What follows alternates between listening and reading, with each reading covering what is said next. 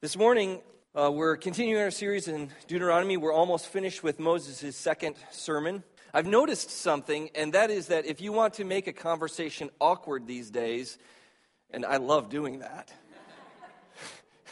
the face that you just made, Carrie, was hilarious.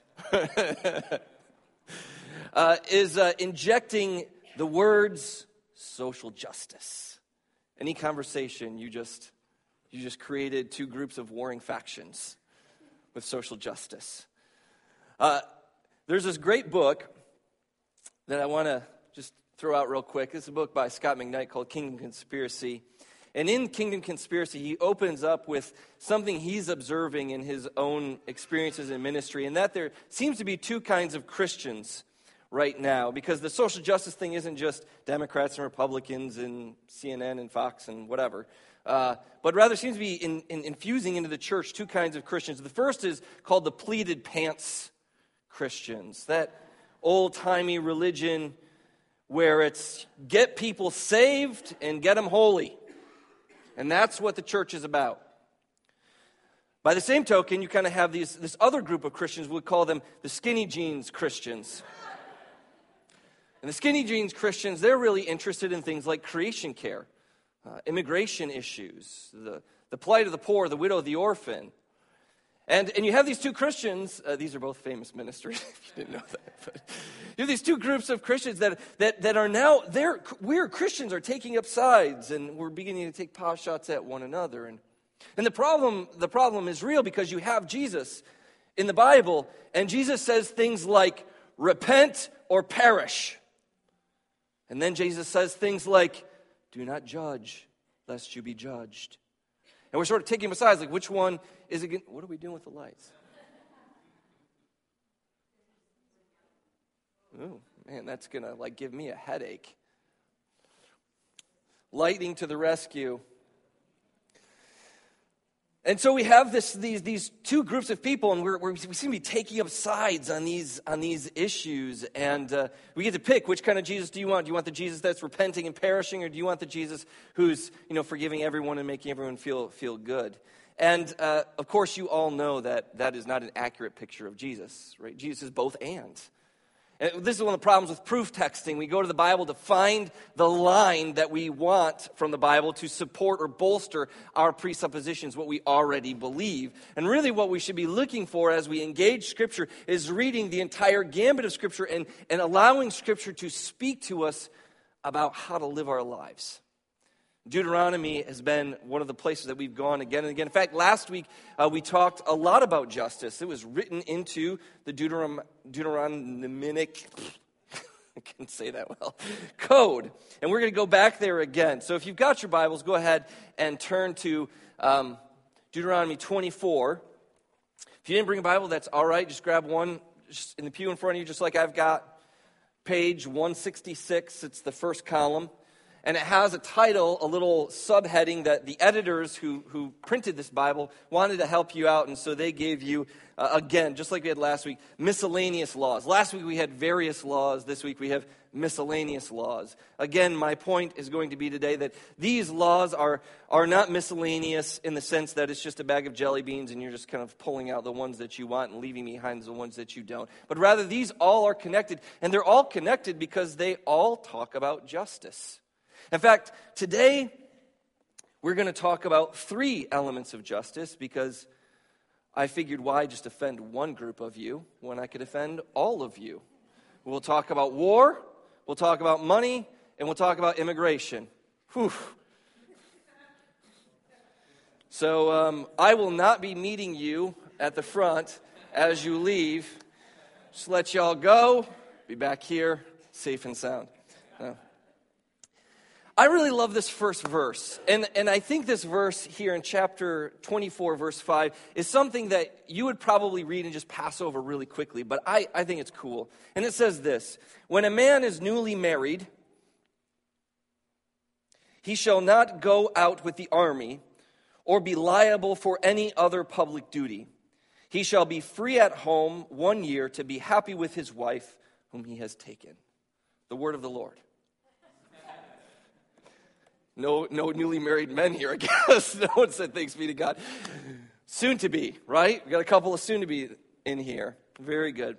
Yeah, I love this law, and I think if you were reading this at home, you might just pass right over it and say, okay, well, this doesn't apply to me. But again, remember, I've pressed hard on this, that just because the text doesn't seem to apply to you specifically, after all, if you are in the military, the United States military, I assume, doesn't care a whole lot about what Deuteronomy chapter 24, verse 5 has to say about whether you do or do not go into your period of service. In fact, there is a little bit of a distance here as well, because what we have is that this is a text that's speaking to a militia-type army. This isn't a standing army, but we'll get into that. But it's not just about the practices, but about what does this teach us about the world that God has made? And what does it teach us about how we fit into that world? And then from these two priorities, we get the flow of how we're to live our lives. And so what does this teach us if we kind of back it up? What does this teach us about God? What does this teach us about the people that he's trying to make? Well, it teaches us some really important things. The first thing is this: God does not need a big army. I mean, think about this. Canada, I can't even finish it. China, I don't know, whoever's got the bigger army. Let's say China's like, they're going to go to war. They're going to go to war. And the numbers are bigger in China vis-a-vis the military here. And as these escalating tensions happen, as the war clouds begin to form, and as these two bodies, these two nations begin to go to war, the American military puts out this message: hey, listen, if y'all just got married, sit this one out. That's a dumb law, right? I mean, that's like, what? Young guys, young gals, this is the first 10, 15, 20% of your military. You just wrote them off. In fact, if we back up to chapter 20, there's more laws about the military there, and it says in that text, if anyone is scared, send them home. Well, I'm a coward through and through, so I'm going home. Right? I mean, what are you going to lose? 30, 40, 50% of your military. God is just utterly unconcerned with the numbers that are coming at Israel and the numbers he has going against that army. It tells us something about who God is. So God can make a law that says, listen, your home is your first priority. We can take care of these incidental things like an invasion. Just settle on that for a second. Your home is your first priority. We can take care of incidental things like an invasion. I don't need you to show up and save Israel. I'm here for that. And that's a powerful thing. It tells us something more about the people that God is trying to create. He is not creating a warrior people. He is not creating a people who are awesome at war. In fact, if you look at what has transpired in the first few books of the Bible, because we're in the fifth one here, if you look at the first, God is building a priestly nation. This is echoed again way in the back of your Bible, closer to where we stand and after Jesus, in which Peter, who followed Jesus, was one of his disciples, says, and God is continuing to make a priestly people, not a warrior people, a priestly people, people who declare the word of God into the world and invite people to respond to it. So God doesn't need a big army, because they're not going to be a people who are constantly building a greater empire. And this also tells us again, as I've already kind of alluded to, that God fights for them. And so it doesn't matter how many people that are coming to invade Israel. He can do it with 300 people. He doesn't need 20,000. That's a really powerful message, isn't it? Even if we spiritualize that for a second, everyone in here is kind of, you're wrestling with something, I'm wrestling with something. We all have issues. At work, at home, you're facing something that just seems absolutely and completely insurmountable. There is no way I can defeat this enemy. There is no way I can win this victory. And in God's mind, that battle is incidental. He can give you any victory he wants. He can overcome any foe, regardless of number, of size, of might, of money. None of that matters to God. We see that in this one line that we might just pass over quickly. How can God send people home or not have them come to the battle? Because God doesn't need them. That's a powerful, powerful message here. We see another thing here, and that is the importance of marriage. The importance of marriage, the holiness of marriage. In fact, why does God say, stay home with your wife and not go to war and protect your nation? Because that home is the most important of those two priorities for God. Marriage is on the decline. And I was reading in the Wall Street Journal this week, marriage is on the decline. It's on the decline because more people are having sex, obviously, outside of marriage. This is not a surprise to anybody. What should be troubling to you, if you have daughters as I do, is the world in which they're being raised in, to see this as normative. I had this opportunity recently to ride in a car 3 hours up north with a friend. I know him just a little bit. We went to college together, but we never sat in a car for 3 hours together. So we're in a car for 3 hours together, and I said, tell me your story. And he said, oh, it's boring. You don't want to hear it. You don't want to hear it. And I said, well, I'll be the judge of that. We got 3 hours to kill. So I don't know, throw some aliens in there or something. Spruce it up. And so he begins to tell me the story of his life, how he grew up in a small town, how he was raised around Christians who cared about him and went to VBS and went to Bible school, and they would have baptisms sometimes, and they would just make a phone call. They'd call everybody, and the church would gather on some random night of the week to do a baptism, and he'd go to camp, and then he went to Bible college, and he went through Bible college and felt the call to ministry and decided to go into ministry, and he got married, and he has kids, and he said, are you done? Are you tired of this story yet? And I was like, are you kidding me? That is a beautiful story. That's a gorgeous story. Why are we so enthralled with stories of people who have totally blown everything and continue to do it? Why do we love scandal so much? Scandal ruins his lives. It ruins families. It ruins children. It ruins people. We should strive, and here's my first point. Actually, that's my third point. Here's my concluding thought. You should do this. Strive to live a boring life. Strive to live. I want my girls one day, somebody say, man, tell me about your life. I want them to not have a story of chaos. I want them to look back at their lives and say, my mom and dad loved me, and we went to church all the time, and we talked about God, and I love God, and I went to college, and I got married, and we had kids, and we continued. That's stability. That's beauty. And all of the junk that you see on even the most tame of these TV shows of modern families and whatever else, I don't know what they are, so I'm showing my ignorance here, but all of that is garbage. It is lies. It destroys people. The beauty is there. And all of the statistics we have bear it out. Why in the world are we letting people tell us that there's something other than the truth? So, strive to live a boring life. There's a second piece of marriage advice here, and that is in the footnote. So if you're using the Bible that I'm using, what they have done is sometimes you can translate things a couple of different ways because of the way the Hebrew, I'm boring you already. The Hebrew words work, you can kind of translate them different ways, and so you kind of have to choose one translation or another. This text, the English Standard Version, they chose to say, he shall be free at home 1 year to be happy with his wife. I actually think that's the worst of the two texts or translations. The better one is actually in your footnotes.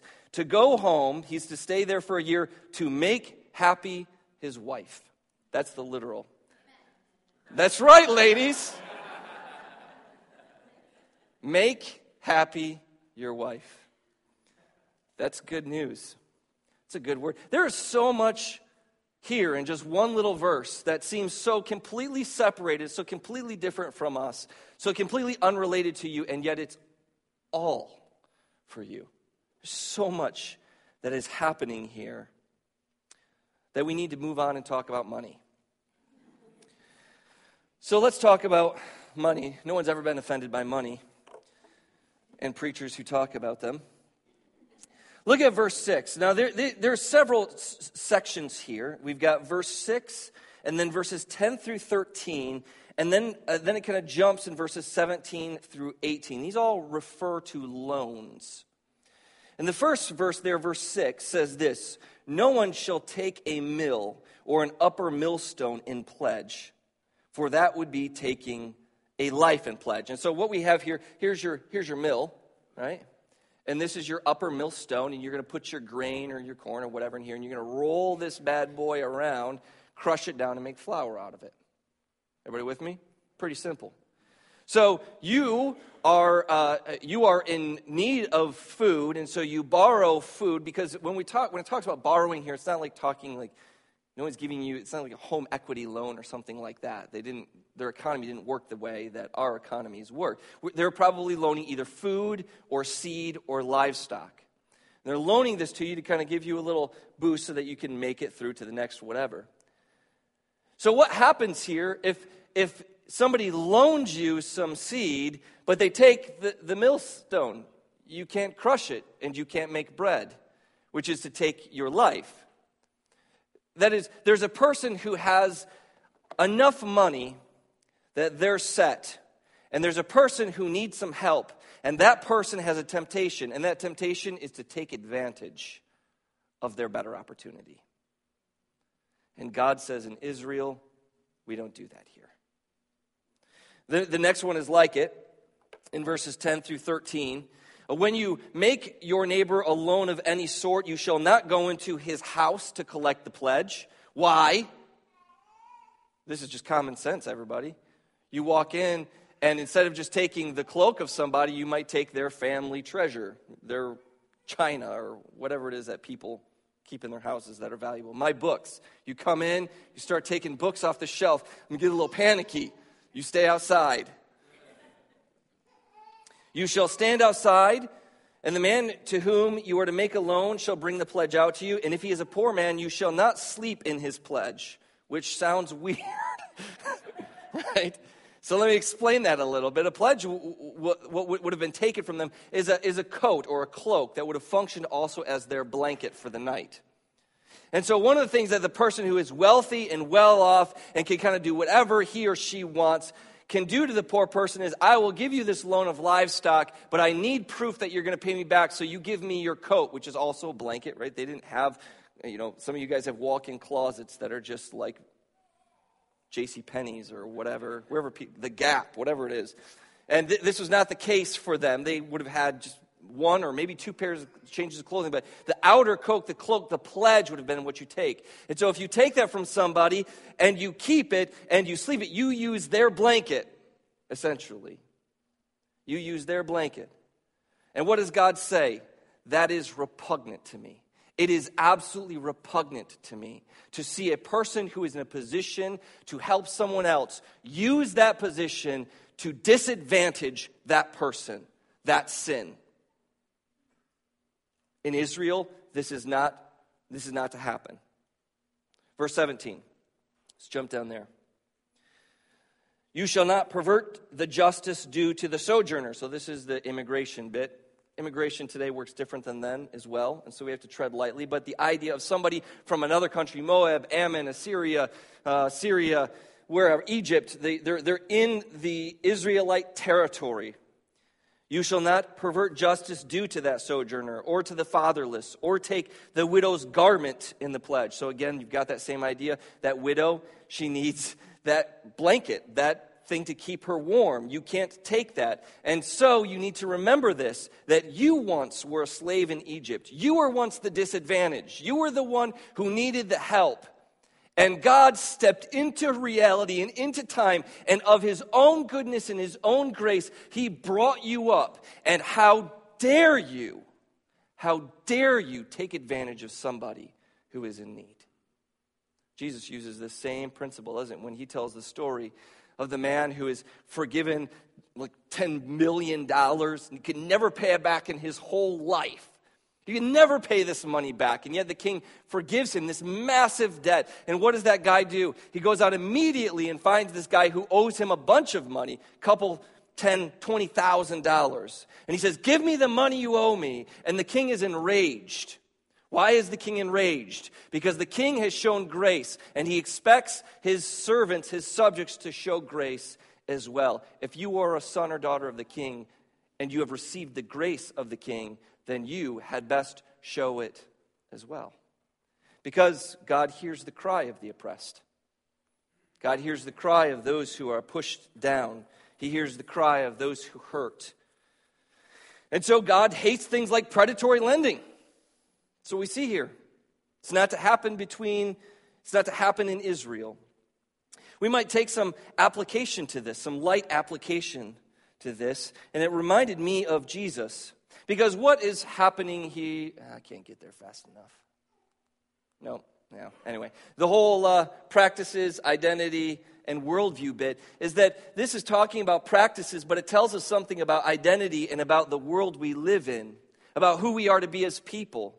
And Jesus has this great line, which I think we forget in late capitalistic modernity, where we can go to Best Buy and just max out cards. Eric Dush. No, I've done the same thing. Where we have so much more than any people in any time in any history, right? There's so much that's going on, so many possessions, and Jesus has a word to speak in a consumeristic culture where we get a drug fix essentially from going to the mall or going onto Amazon and buying stuff. And Jesus says this. He says, take care and be on your guard against covetousness. That's an old word. We don't use it anymore because it's horrible and we're all guilty of it. It means don't want more. Stop wanting more. Be on your guard against wanting more, because your life does not consist in the abundance of your possessions, your bank accounts, your cars, your home, your 401k, whatever you want to try to say, well, this isn't what Jesus talked about. No, that's what Jesus is talking about. We're to be a people who are not consumed with constantly wanting more and more. We are to be the people who are content. And that has never been a harder word, which is why I'm not going to greet you at the front door as we exit. All right, let's talk about immigration. I can't possibly do wrong there, right? There we go. Immigration. All right, let's look at these verses. Verses 14, so there's two other laws here. The first one is 14 through 15. The second one is 19 through 22. And again, these all have to do with the idea that somebody from Egypt happened into the land of Israel. Maybe they're just passing through. Maybe times were tough and they went there to try to survive, whatever. This is the kind of thing that God has to say. He says, you shall not oppress a hired worker who is poor and needy, whether he is one of your brothers or a sojourner, somebody who has traveled in, who are in your land and in your towns. You shall give him his wages on the same day. You can't withhold it, because obviously you're in the position as the boss. You're in the good position, and the worker's in the disadvantaged position. You are not allowed to keep and hold on to that and divvy it out whenever you want, or however that goes. You're to give it the same day before the sun sets, lest he, and this is important, lest he cry against you to the Lord and you be guilty of sin. God hears the cry of the poor, those who are oppressed. Verses 19 through 22. When you reap your harvest in your field, and this expands on a previous law, just as a side note. There's a previous law in Leviticus that talks about planting fields. And when you plant your fields, you're to leave those edges of your field for the poor. You're not to take everything, and you're not to go 2 or 3 times over your field. You go over it once and harvest what you can, and then everything else is for the poor in the land. So here we go. When you reap your harvest in the field and forget a sheaf in the field, you shall not go back for it. It shall be for the sojourner, the orphan, the fatherless, and the widow, that the Lord your God may bless you in all your work. Which is you can see the connection. The first one is, don't let those who are poor oppressed cry out, because if they cry out against you, I will hear, and the sort of a negative thing is going to happen to you. But in this, we have a positive command. Listen, if you care about the things God cares about, then God will bless you with richness. He'll make sure that your needs are met. So, He will bless you in all the work of your hands. Verse 20. When you beat your olive trees, do not go over them again. Leave it for the sojourner, the fatherless, the widow. When you gather grapes from your vineyard, you shall not strip it afterward. So don't strip everything down, but leave it for the sojourner, the fatherless, the widow. Remember that you were slaves. Now, you and I were never slaves in Egypt, and so that line probably doesn't pack that mighty gut punch that it packed to them. But you and I were slaves to sin. We were slaves to death. And that's a mightier oppressor than Egypt. And we've been freed from that. We've been set free from these kinds of things. And so there's some assumptions here in terms of the practices. I don't own a vineyard and I don't own olive trees, right? So this text is really difficult for me because I don't employ people, as it were. I don't have anyone squatting on my property who's from Egypt.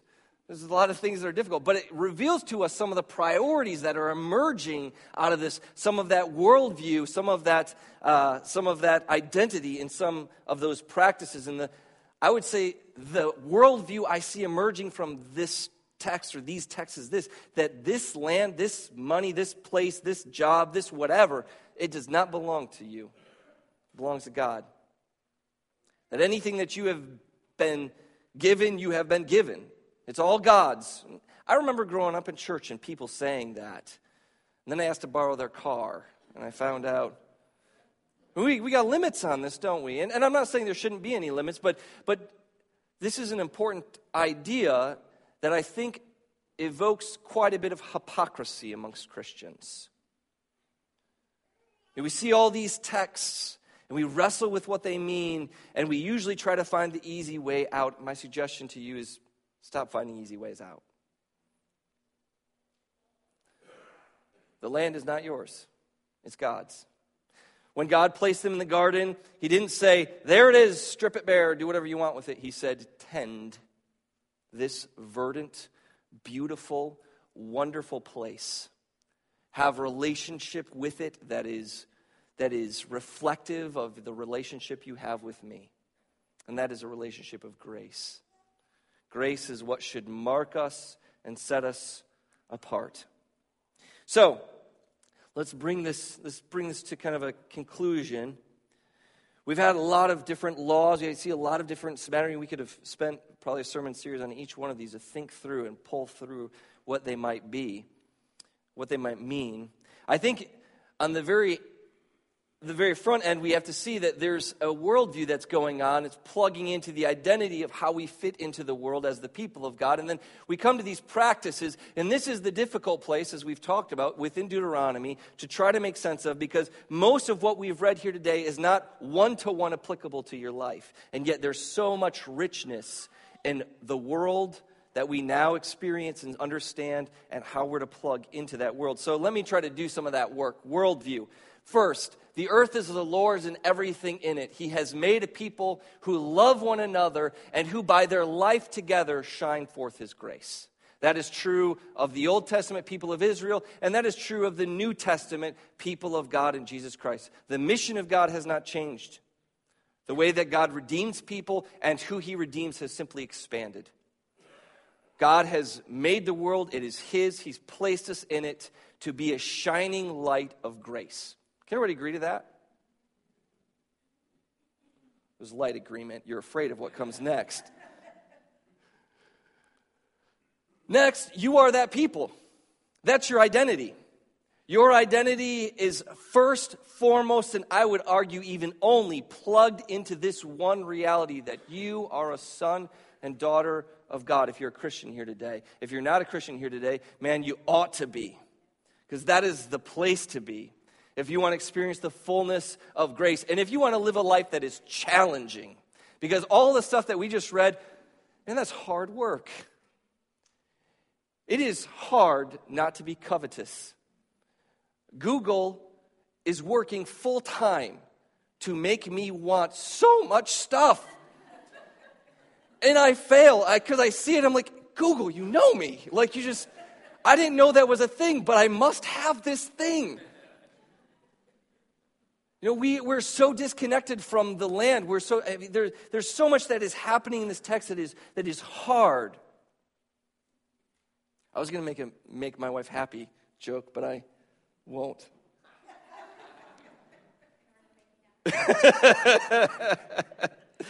There's a lot of hard stuff here.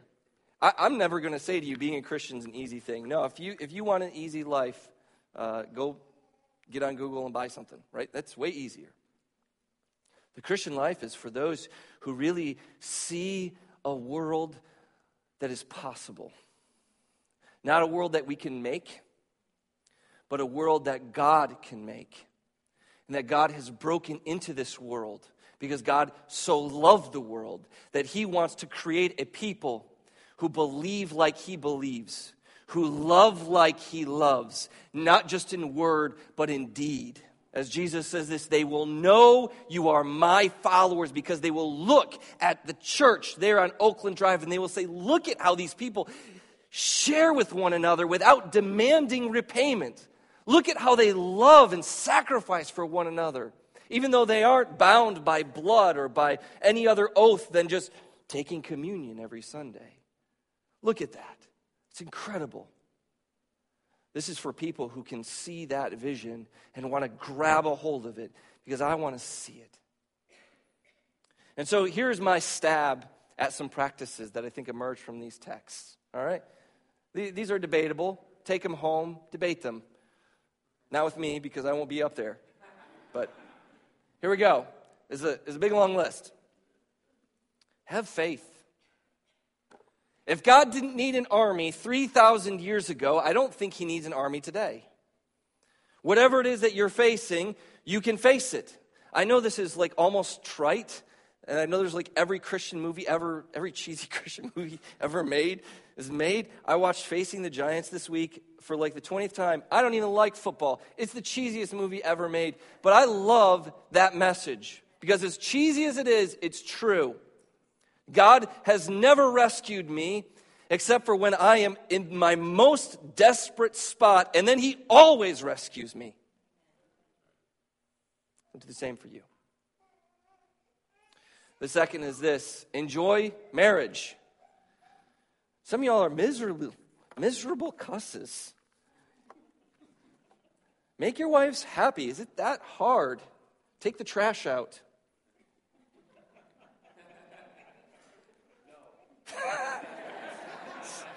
Some people we can't help. The third is this: controversy.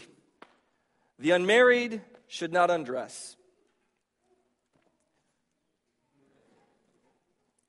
Except for, hygiene. And sexual connotations. The man marriage. Interest is bad. On so many levels, like that's a whole discussion. But one of the things I think about here is the way in which Christians in the New Testament sold their property. They had excess. They didn't need it. And they sold it and they gave it to the other Christians in the community who needed it. I love that. I'd love to see that. In fact, I have seen that many times here at this church, which is one of the many reasons why I love you all. And this is an amazing place to be. 5, we need to think about how our economic practices affect other people. Listen, waitresses don't make good money. If you go out to eat today and you're a stingy person in a tie, they know you're a Christian. For crying out loud. Think about how the things that you do affect other people. Don't be always thinking, how does this advantage me? How can I get more out of this situation? How can I get more out of this deal? Which brings us to the next thing. Be true to your word, even if it disadvantages you.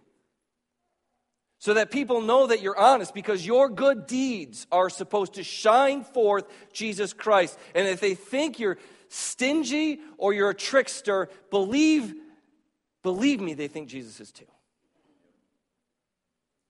I was thinking of this story I have to tell. When this guy came into Best Buy on a Sunday, this was back when I was working up at Best Buy, and he comes in on Sunday, I don't remember what it was. It was like the first thing, it was early in the morning. And he comes in, and so the tech department's here, I'm back there turning on TVs, and he comes in and he goes, "Does anybody work here?" I was like, turning on TVs. I was like, I don't.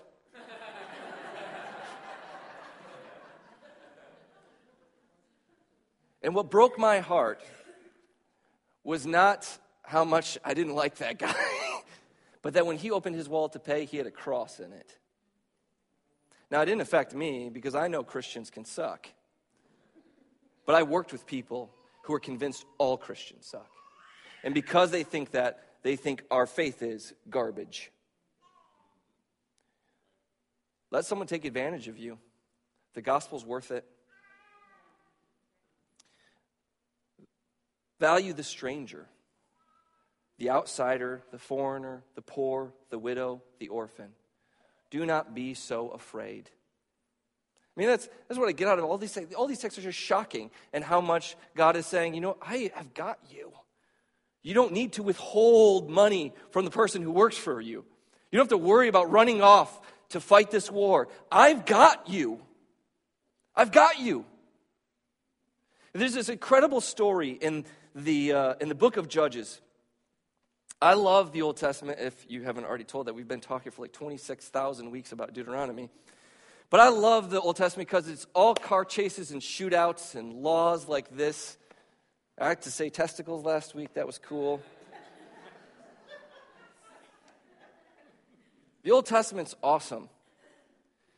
And there's this great story in the Old Testament about how God's people were being oppressed by the Midianites. And they were mighty. They were a warrior nation. Israel is a priestly nation. And priests get like dirt kicked in their face while they read theology at the beach. And that's what was going on for years and years and years. Of course, the text is careful to tell us that the reason this happened was because the people had stopped being faithful to the covenant. They allowed sin to enter their lives. They stopped following what God had told them. They stopped paying attention to their practices. They stopped paying attention to who they were. And they stopped paying attention to the world that God made around them. And they began to be selfish and inwardly focused. And God said, fine, if you think you can control this, do this on your own, you're on your own. And quickly Israel realized, yeah, we can't do that on our own. And they cried out to God, and God in his mercy steps in. And he picks a coward out of the mix whose name is Gideon. And Gideon, through some misadventures, amasses an army to go and fight the Midianites. And his army is not that great. It's like Canada versus China. Like, not great. Poor Canada. I pick on them a lot. Nothing against them, but... And God says to Gideon first, he says, hey, listen, you got way too many people. You got way too many people. We need to cut this down. Anybody who's scared, send them home. Half the army goes away.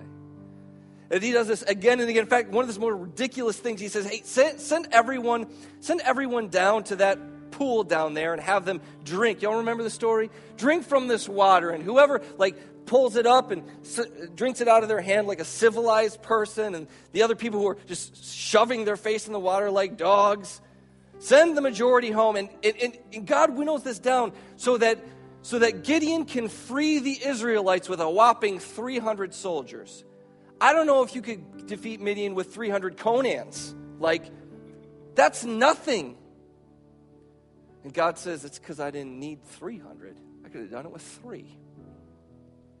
And if that's true, from beginning to end of the scriptures, and if your life like mine, if you're here today and you're a believer, your life like mine bears that truth out, why are we so afraid?